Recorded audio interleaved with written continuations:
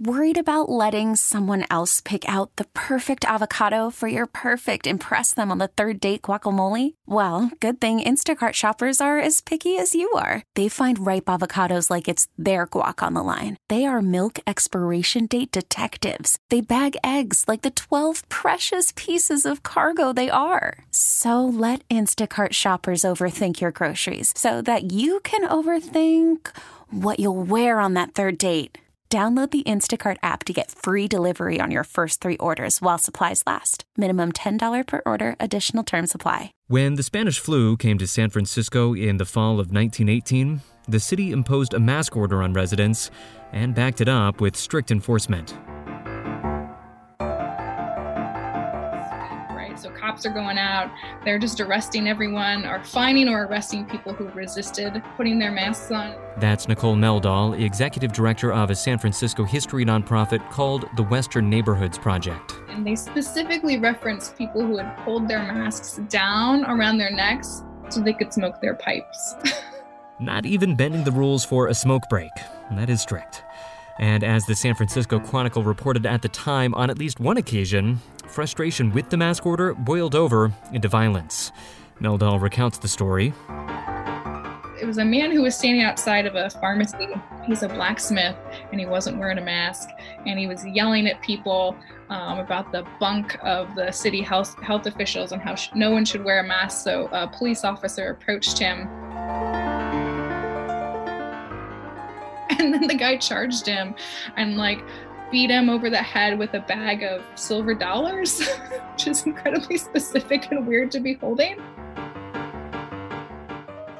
And then the policeman's gun went off. It hit this guy, this blacksmith, in the hand and the leg. He was injured. A couple bystanders were hit as well. No one died, thank God. But there was a lot going on. Emotions were running high, it sounds like. Emotions are running very high. And it's probably fair to say that emotions are running pretty high around the mask issue today as well. But is it possible that with 100 years more experience, us here in 2020 might be able to do, a little bit better than that blacksmith and that cop at hashing this whole thing out?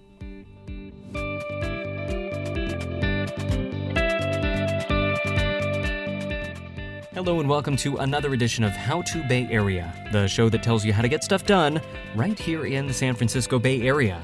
I'm Keith Menconi, and today we'll be taking a closer look at masks, the funny face protectors that have sparked so much controversy since this pandemic began, and well, before then too, apparently. Today's program comes in 3 parts. In a little bit, we'll be looking at what the latest science has to say about mask effectiveness. Masks protect you. We have a lot of evidence for that. Then, once we've finished with the why of masking, we'll get back on brand and discuss the how of it. That is, how to wear masks so that they provide the most protection. With a face mask, you want it to fit well, but you don't want it so tight that it's going to restrict your ability to breathe. But first, we're going to head back to 1918 and the last time we faced a global pandemic. Again, Nicole Meldahl with the Western Neighborhoods Project will be our guide. She's been digging into the history of the Spanish flu in San Francisco over the past several months, since our current crisis began. And what she's found is a lot of the same struggles we're facing today, especially when it comes to the question of masking. So we're going to pick things up in November 1918. By then, cases were dropping, and it seemed to a lot of people that the threat from the Spanish flu had lifted. And so I'm sure you've seen some of the photos. There's some pretty famous ones of everyone on Market Street, ripping their masks off and tossing them into the gutter, which was to the chagrin of the Red Cross that was like, oh no, all that good gauze has just gone down the drain. So that was the end of the first mask order, but as the word first right there suggests, we now know residents celebrated a bit too soon. By January of 1919, just a few weeks later, a second wave had hit, and by then, the city's patience for masks was wearing thin. By that point, people had just endured war. They had already had enough, as we're seeing today. They just had enough of dealing with this pandemic. And so the city was left in a precarious spot where the pandemic threat was still very real, but the appetite for dealing with it had plummeted. And if this is all sounding a bit too familiar, don't worry. Meldahl says she sees the parallels too. You're deeper in the history, so is it too reductionist to say that it's a pretty direct parallel, that they thought that they were done with it and everybody relaxed and then it got worse again? I mean, it seems like a pretty direct parallel. No, it's incredibly direct. I can't emphasize enough how much history has repeated itself in terms of 1918 to 2020. Some of the parallels are downright eerie. Let's tick through the highlights. In 1918, as today, there was mask shaming. They called people who weren't wearing their masks mask slackers. Mask slackers. Must have stung. Then there was also, in 1918, that very familiar friction between the imperatives of public health and the needs of local businesses. Is the economy going to survive? Who knows how long this is going to go? We're looking at the same thing today, right? And because the mayor at the time, James Rolfe, refused to shut down businesses when cases surged back up, that led to something else we're seeing today too, a credibility crisis for those in leadership. They didn't ask businesses to reclose, but they did ask citizens to put masks on. So there was a lot of mistrust going around, and that helped lead to the last parallel we're going to look at. The masking issue got plenty political back then too.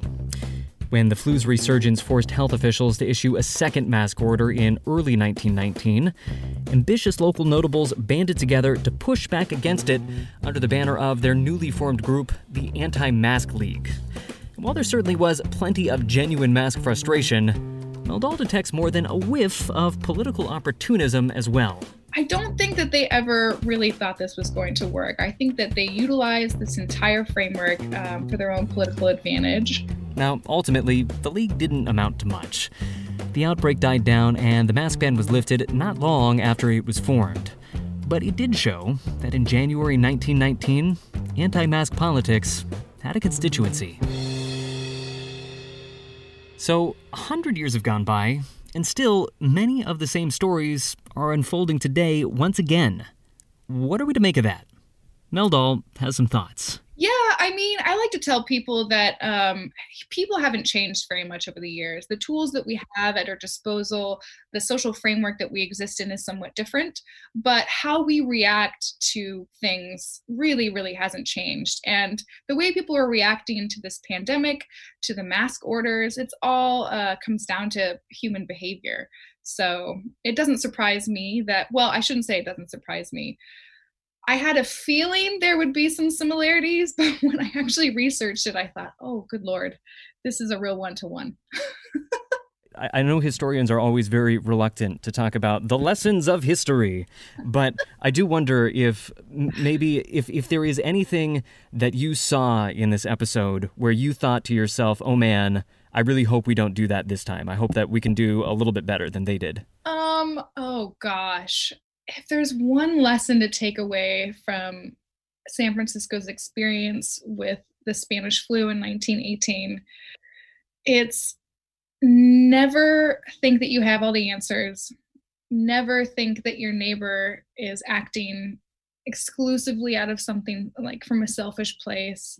When you're in the midst of something like a pandemic or anything that's as monumentally historic as what we're experiencing right now, you just have to be empathetic and keep your eyes open to everything that's happening around you. And I think the Anti-Mask League specifically, it just threw down such a hard line that when you start posting up sides, it's me against them, it won't help anything come to fruition. It won't solve the problem that you're trying to solve together, you know? So I think, and also thinking that how do I want to say this? Oh, it's 2020. We're in the future and we'll lick this thing right away. You know, I think the laws of history don't apply to us anymore. Exactly. That whatever happened in the past won't apply now because we have better science and better technology and we have computers and we have all this kinds of stuff. That hasn't allowed us to overcome this any quicker than in 1918.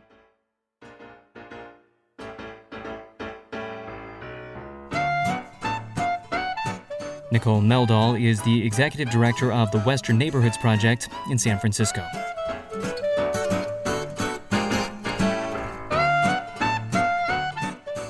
little history lesson shows, none of this was ever easy.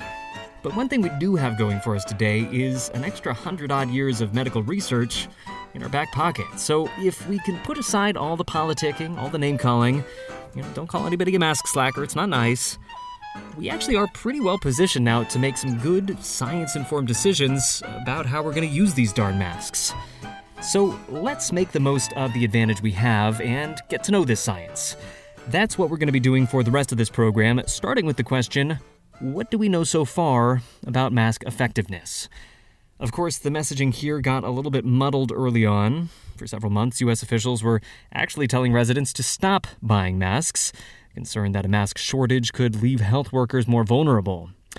But we've learned a lot since then. Study after study has shown that masks do prevent the spread of COVID-19.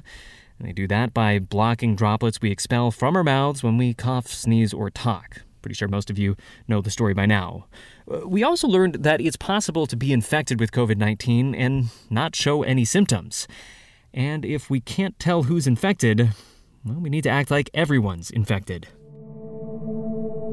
So the first reason that came out about wearing a mask during the SARS-CoV-2 pandemic is to really protect others. Dr. Monica Gandhi, an infectious disease physician at UC San Francisco. And then we've been having data over the last couple of months about how it also can help prevent getting infection to you. Those findings are newer, but Dr. Gandhi and other researchers just released a paper reviewing all the available studies, and based on what they found, they say there's growing evidence that masks can also protect the person wearing the mask, in some cases preventing infection, and in others, making illness less severe. How could this be working? Well, Dr. Gandhi says they're not perfect, but cloth and surgical masks can catch some virus particles before they enter the nose and mouth. What percentage? We haven't done great studies, but it looks like maybe at least 70 to 85%. They block out viral particles. They block out the amount of virus that you inhale in. That translates into a lower dose of virus entering the body. Why is that important? Well, Dr. Gandhi believes there's evidence that the immune system is better at dealing with the virus when it's introduced in smaller doses. So if she's right, the equation would run something like this. More masks equals less virus means less illness. If that equation holds, that will be yet another strong vote in favor of masking up. Boy, that is one of the best things you can do for a virus, is turn it from something scary that can kill you to something mild. That is good for the individual, and that is good for society. Well, Dr. Gandhi, in reading the responses to your paper, it does seem like we are on pretty firm ground at this point, thinking that masks are protecting those around us from transmission. But a lot of the folks in responding are cautioning that this argument that masks are protecting us, or that the smaller viral dose is maybe leading to less illness, they're cautioning that, we don't have direct experimental evidence yet, and so this is still just a theory. What's your take on that? You've looked at the evidence. How confident are you that this quote-unquote theory, we should have any confidence in it? Yes, it's a great question. I think it's definitely a theory, because anything taking from a theory to a truism requires experimental evidence, and we are simply not going to be ever doing this in humans. However, the next best way of proving a theory is to putting together evidence that's from sort of multiple layers of evidence, and that's what this article attempted to do. And I personally, I can say I have 90% confidence, I guess, in this theory. All right, hitting the pause button there on that interview for just 1 second. We'll return in a moment, but wanted to highlight a point that she just made, and it's important because it's a central challenge as we try to make any claims about masking here. She just pointed out that the reason we don't have experimental evidence for masks and COVID-19 is because you just can't experiment with the deadly disease on human subjects. But researchers are a clever bunch, and they found other, more polite ways to test mask effectiveness. One way is to compare the countries that mask up to those that don't. Turns out the maskers have a lower fatality rate, point in masking's favor. Another is animal studies, including one that showed that a mask-like barrier could help limit illness among an infected group of rather unfortunate hamsters. Take it all together, Dr. Gandhi says even without a clean lab experiment, the data we do have is compelling. We simply will never take a human and, put them on in a mask and then shove lots and lots of SARS-CoV-2 virus in their face. It's not going to happen, but I promise that the data is strong enough to believe it. Well, as we've been discussing, the messaging so far from public health officials has been wear a mask because it protects the people around you. Based on what you're saying, is it your opinion that we should change that messaging to be, wear a mask because it protects you and the people around you? I think that the messaging is pretty clear that the messaging should change to mask protect you.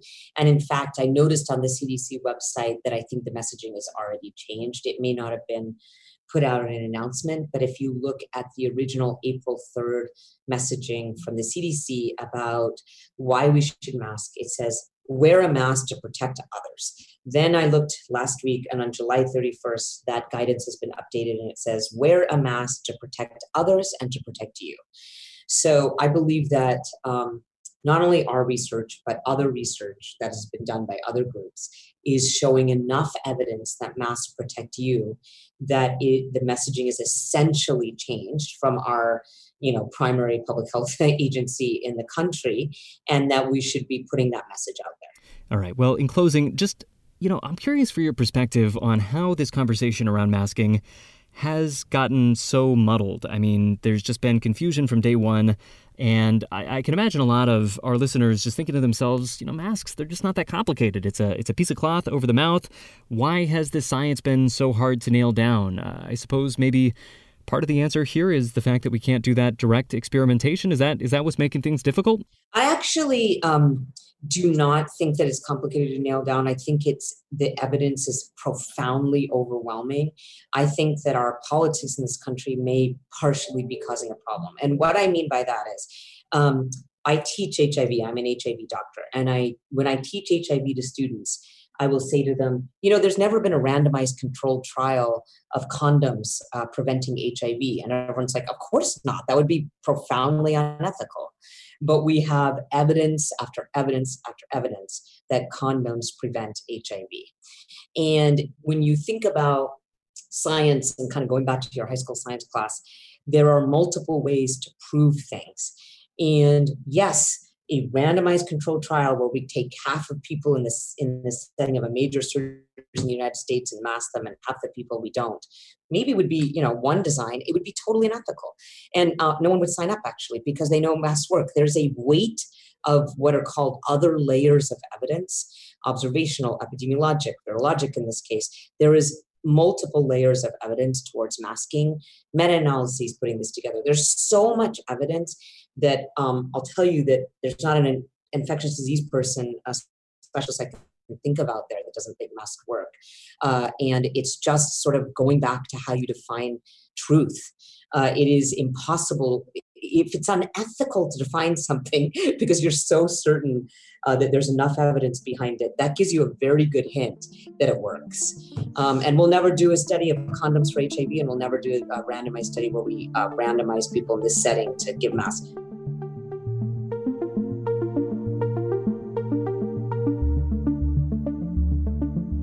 Dr. Monica Gandhi, an infectious disease physician at the University of California, San Francisco.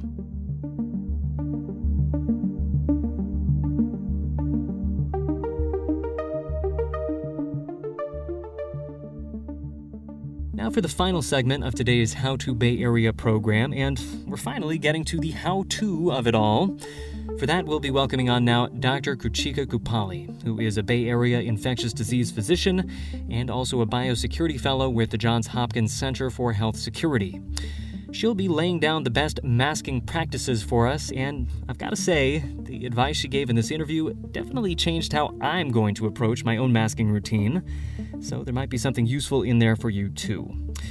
Quick production note, this interview was originally broadcast as an edition of KCBS In Depth. You can find the full interview on the In Depth podcast stream. This is a slightly abridged version. Dr. Krutika Kuppalli, thank you for joining KCBS In Depth. Hi, thanks for having me. So let's start with mask type. There's a lot of them out there. There are cloth masks, there's surgical masks, there's masks you can make on your own. What does the science tell us in terms of which are most effective? Does it really matter which one I choose? So for people out in the public, cloth face coverings can be made from household items like 2 layers of cotton fabric, t-shirts, bandanas, or even your bed sheets. There was a study that came out of Florida Atlantic University that did show that when they compared, the bandana type of face mask versus a cone type shape of face mask versus a cotton fabric face mask that had 2 layers, really it looked like the best type of face mask was one that was a cotton fabric mask that had 2 layers, and so the thicker type of material was a little bit better at preventing onward transmission of droplets. However, the most important thing to think about is with a face mask is that you want it to fit well and again cover the nose in the mask, but you don't want it so tight that it is going to restrict your ability to breathe. And as you alluded to, it is hard to wear one of these all day long. And also one of the biggest challenges with wearing a face mask is because people aren't used to wearing them, they oftentimes will touch them without making sure that they have clean hands. So it's really important that when you're going to wear one of these, that you always make sure to wash your hands with soap and water or use alcohol-based hand sanitizer before touching them, because you don't want to infect your face mask, because then you could potentially infect yourself. When using a cloth face mask, also, it is important to make sure to keep it clean, because you don't want to infect yourself with other things. So you want to wash them routinely with soap and water or laundry detergent to prevent contamination. I guess let's stay on the cleaning issue for just one second. So some of the guidelines that I've seen online are saying that washing it in a wash basin with, if you don't want to run up the whole washing machine every single time you come home, would a wash basin with some warm water and some detergent, would that be a good substitute? Yeah, that would be fine. And then you could just air dry it. The key is that you just want to make sure they're clean. You don't want to be wearing a face mask for 7 days, 2 weeks, a month, right, without making sure it's been cleaned. You want to make sure that it's clean. We have other bacteria and viruses in our mouth, and so if we are wearing our cloth face mask as we are supposed to be appropriately, we want to make sure that we're cleaning it. So just think of it like your socks. You want to change it every day. You want to change your face mask every day.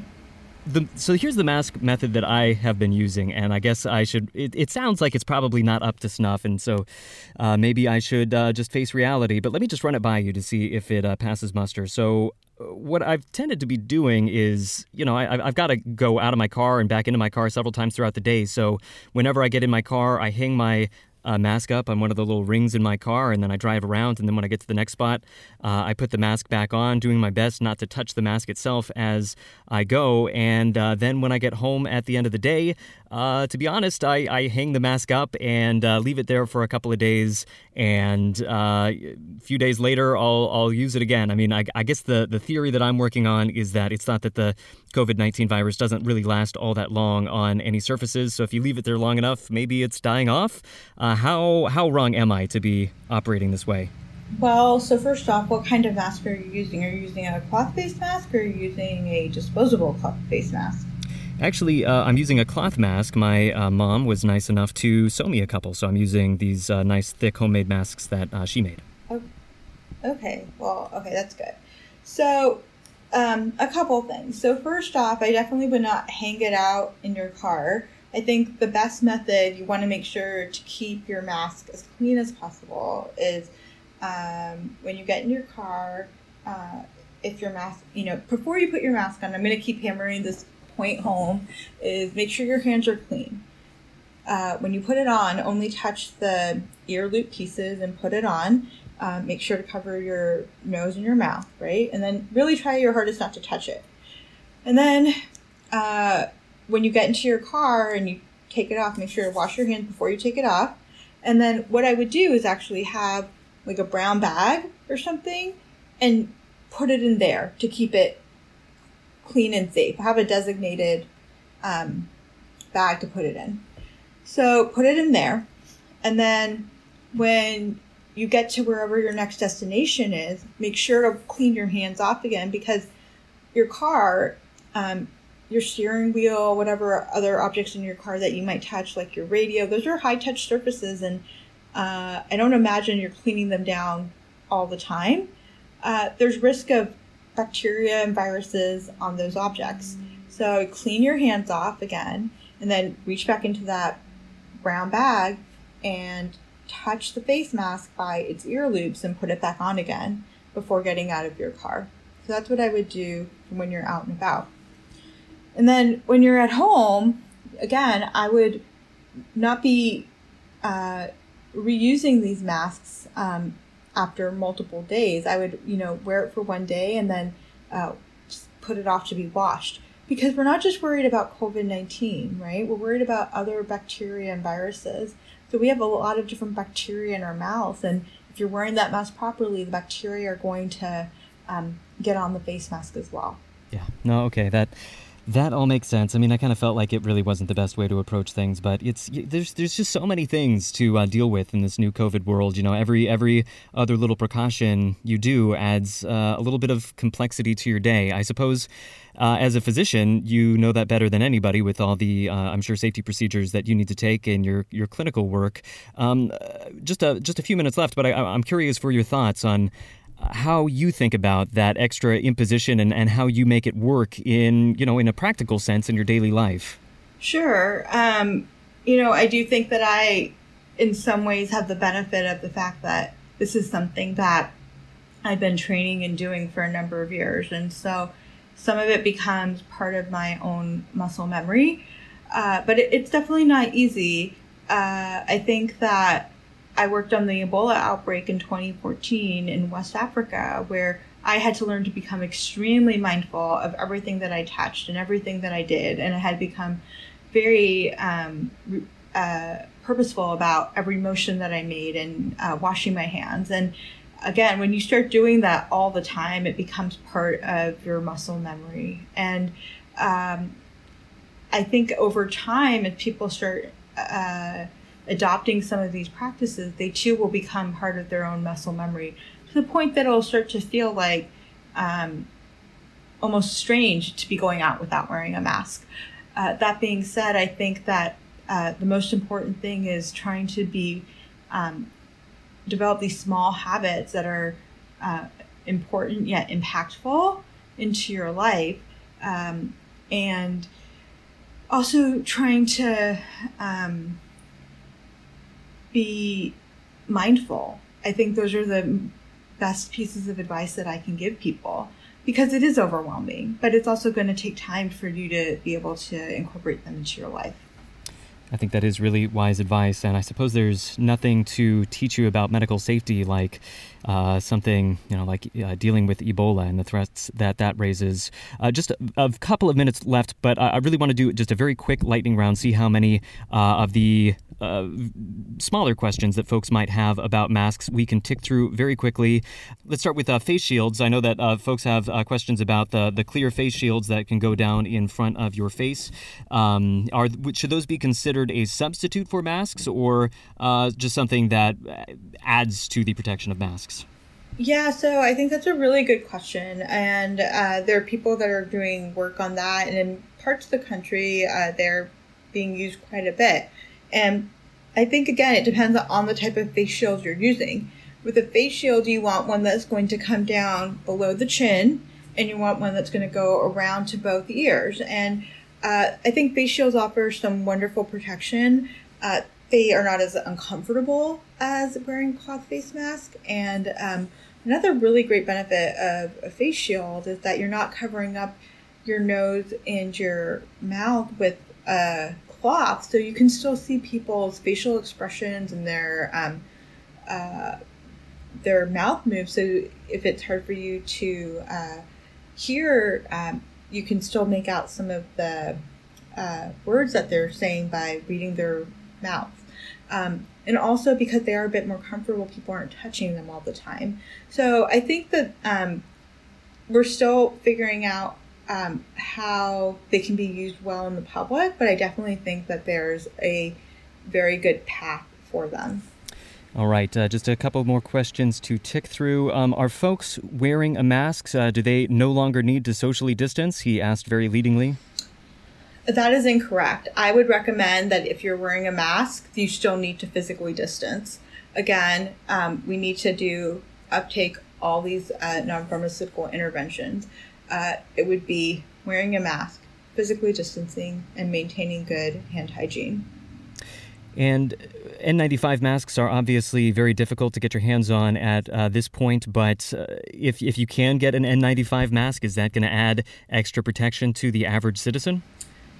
No, an N95 mask is not going to help the average citizen. A couple of things about N95 masks. Number one, for them to be providing appropriate protection, you actually have to go through a special type of testing for the N95 to make sure it is appropriate for you. It's called fit testing.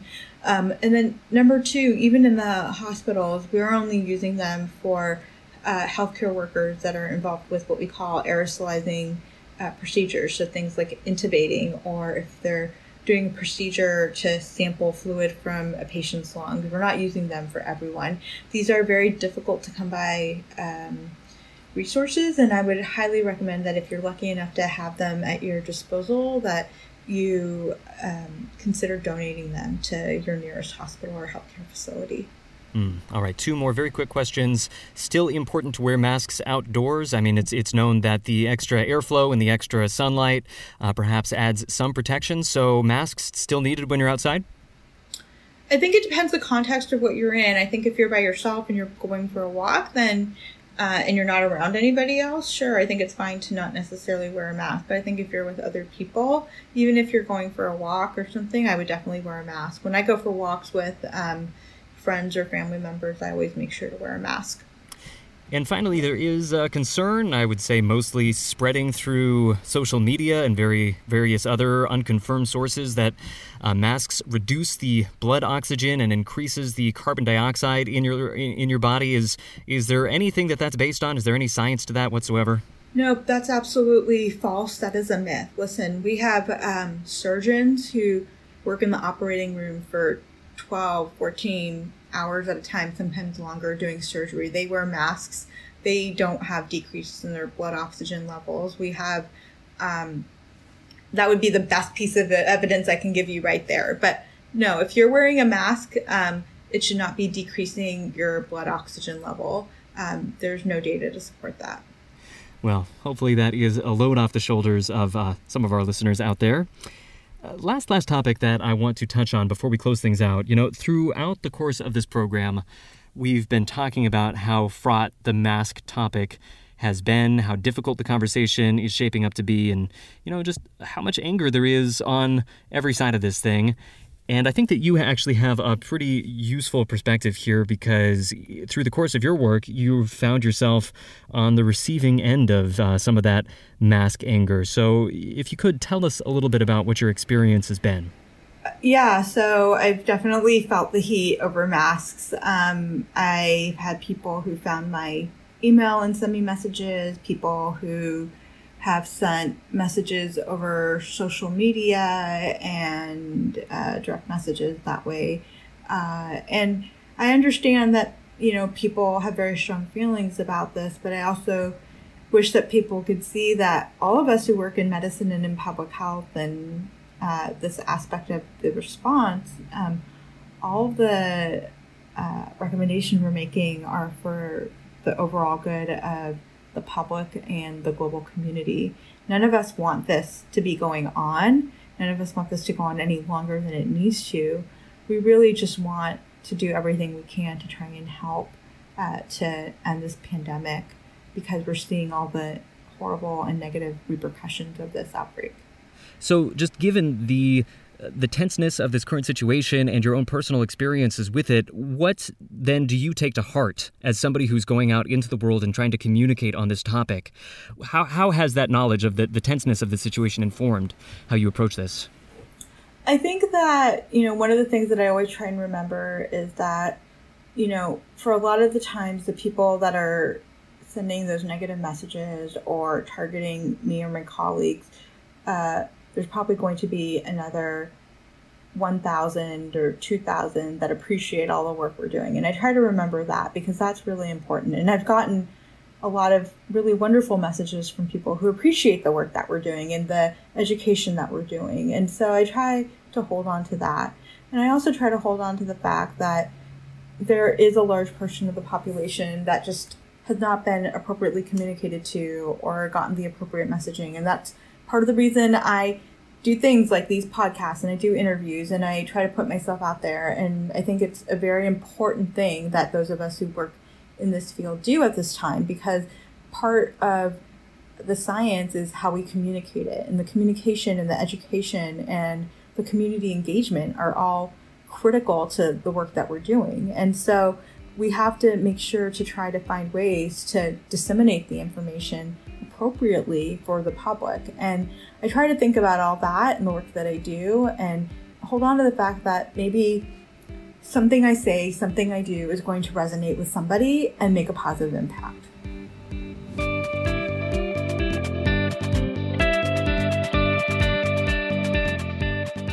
That was Dr. Krutika Kuppalli, a Bay Area infectious disease physician and a biosecurity fellow with the Johns Hopkins Center for Health Security.